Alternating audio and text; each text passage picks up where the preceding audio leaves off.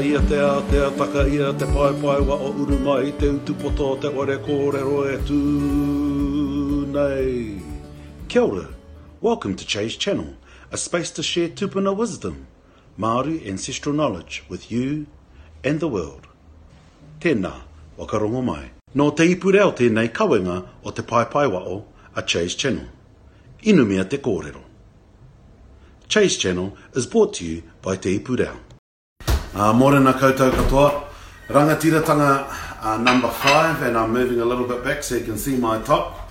Te pai waho. And Rangatiratanga number 5 will be the last one because I did a special topic on Monday. And that topic this topic is covering mātauranga. So, once you've been able to shed the numbing effect, the zombification of the mind as a result of colonisation, you're then conscious to your world and to everything around you. It's then time to grow your knowledge and to use a sieve. You know, like you put flour in and you sift flour. Use a sieve with the knowledge that you gain, including the knowledge I share here. You should always discern everything. And learn your history and make sure it's the correct history. Or at least it's the history from our perspective as Māori or the local iwi, wherever that iwi is. Because there's so many myths out there.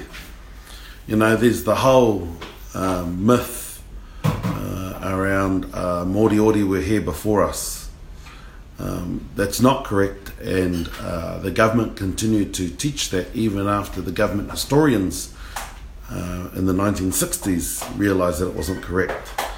But it's all part of a process to brainwash us to believe something else and to make our original place inferior, our original place in this society inferior.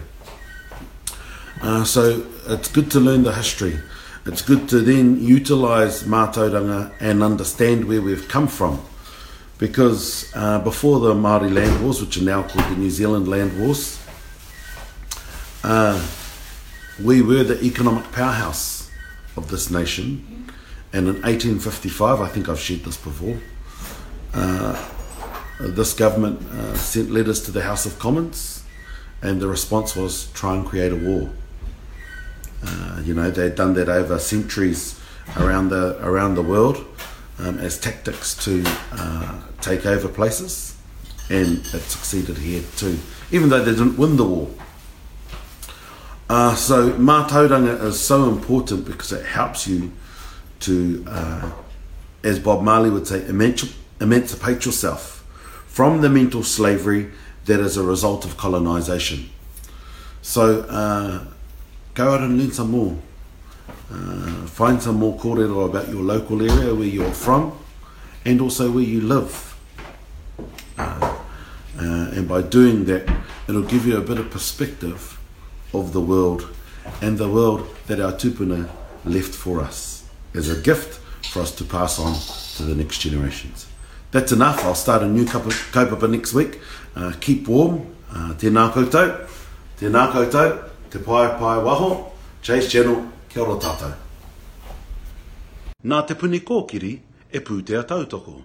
Made with support from Te Puni Kōkiri. Nā Puoro Jerome, Ngā Reo Puoro. Soundtracks from Puoro Jerome.